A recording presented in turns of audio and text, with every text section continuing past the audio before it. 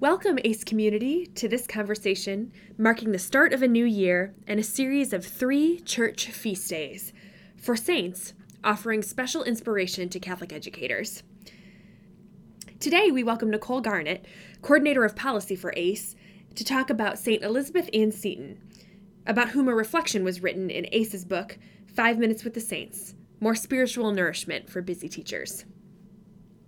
Hello, Nicole, and thanks for joining the podcast. St. Elizabeth Ann Seton, whose feast day is today, is often called the foundress of Catholic education in the United States. Nicole, what were the circumstances surrounding Mother Seton's beginnings in Catholic education? The beginnings really are tragic ones. Mother Seton was a married woman. She had 5 children. She loved her husband very much, but he was suffering from tuberculosis. And really, in the hopes of finding a cure, they traveled to Italy, hoping the dry air would help his lungs. But he died during their journey, and Mother Seton, then Elizabeth Seton, was taken in by an Italian family. And because of the love and charity that family showed her, she was very drawn to the Catholic faith. So she returns to New York, where she had lived with her husband, and she decides to convert to the faith. Because of the discrimination against Catholics at the time, her family and all of her friends basically disown her, and she's left penniless with these 5 children to care for. So she starts a school. No one in New York would send their children to her school, fearing that she would convert their children.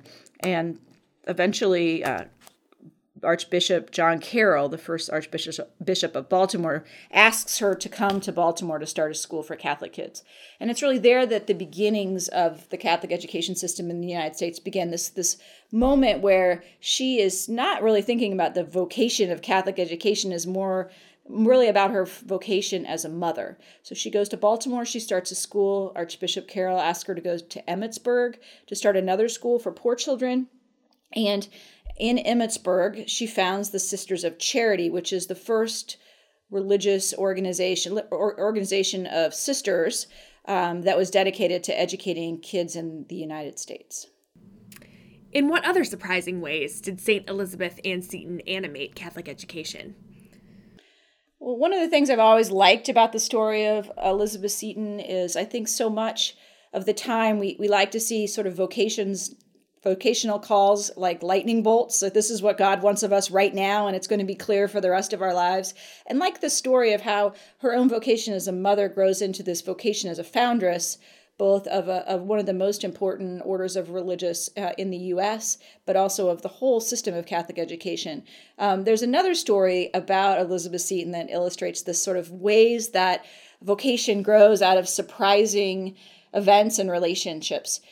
John Hughes was a poor immigrant from Ireland, and he presented himself in Emmitsburg, the only seminary in the United States, and director said there was absolutely no way that he would let this, Irish rabble become a priest. So he hired him as a gardener.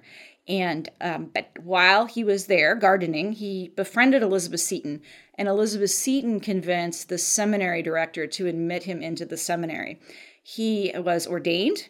John Hughes was, after his ordination, sent to Philadelphia, where he started the first parish school, arguably in the United States, at St. Augustine's. He later becomes Bishop of New York, following in the footsteps of the bishop who had excluded him from the seminary. He starts the Catholic school system in New York, and the first thing he does is reach out to Elizabeth Seton and ask her to send sisters to teach in his schools. So, but for that friendship, it would have been perhaps later that John Hughes was able to found American Catholic schools in New York. And so I just love that sort of providential nature of, this friendship growing into something much greater. How can St. Elizabeth Ann Seton inspire Catholic school educators to attune themselves to the movements of God's providence in their own lives?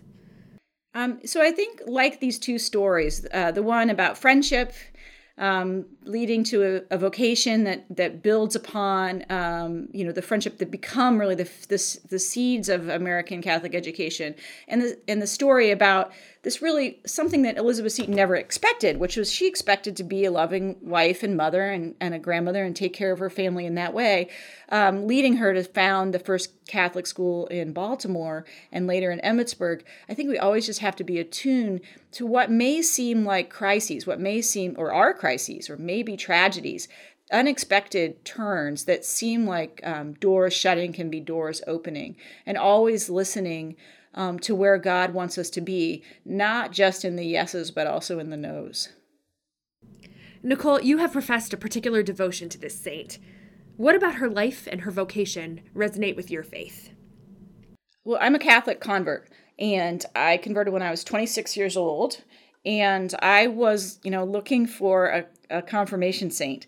And by the time I was 26, I graduated from law school, and I was really interested in education reform. Although not yet Catholic, I was an admirer of Catholic schools because I really had come to understand the miracles that they worked in the lives of children. So I was drawn to Elizabeth Seton because she's known as the foundress of American Catholic schools. But really what hooked me on her, so much so that I named my third child after her, was the story of her as a mother and as a convert, as someone who suffered for the faith, but believed it so deeply that she persisted and drew hundreds over time through the foundation of the Sisters of Charity and the foundations of Catholic schools, thousands of people to the faith. And it was that story, her story of saying yes, sticking to her guns even when it became difficult, doing everything that she could to serve her family and later serve the church, that really makes her so special to me. You and your colleague, Peg Brinig, who, like you, is on the Notre Dame Law School faculty, have written a compelling book, Lost Classroom, Lost Community, about Catholic schools as crucial sources of social cohesion for students and the whole surrounding community. How can teachers and Catholic school leaders help promote Catholic schools in the spirit of the saint we celebrate today?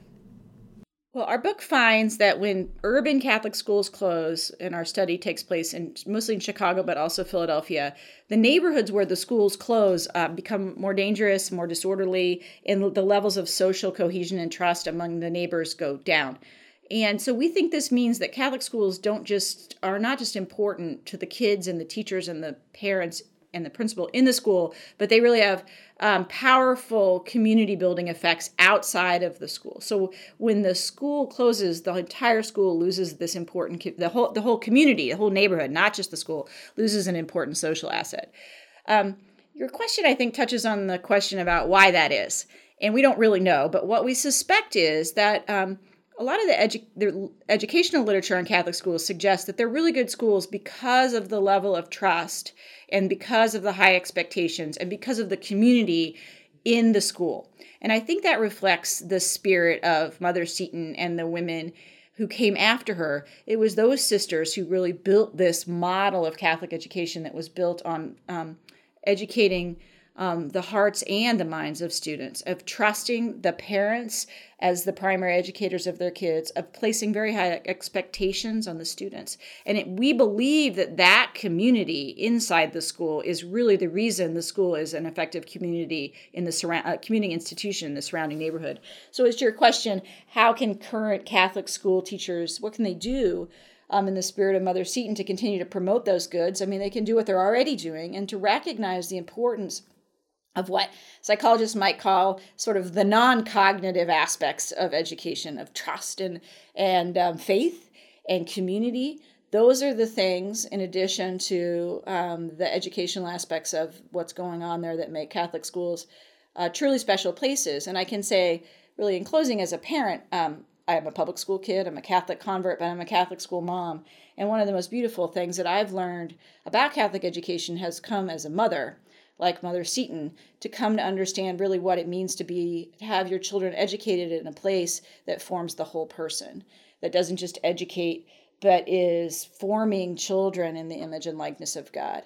And that's what Catholic educators do every day. And as long as they keep doing that, I think they're honoring the spirit of Mother Seton. Thank you again, Nicole, for joining us and for your thoughts and reflections on St. Elizabeth Ann Seton. Friends in the ACE community, please give a listen to 2 other conversations we're having about saints from the world of education. Check out our early January podcasts dedicated to St. Andre Bessette and St. John Newman. In the meantime, blessings of the Christmas season to all of you. Learn more about our reflections for teachers and all that we do by visiting us online at ace.nd.edu.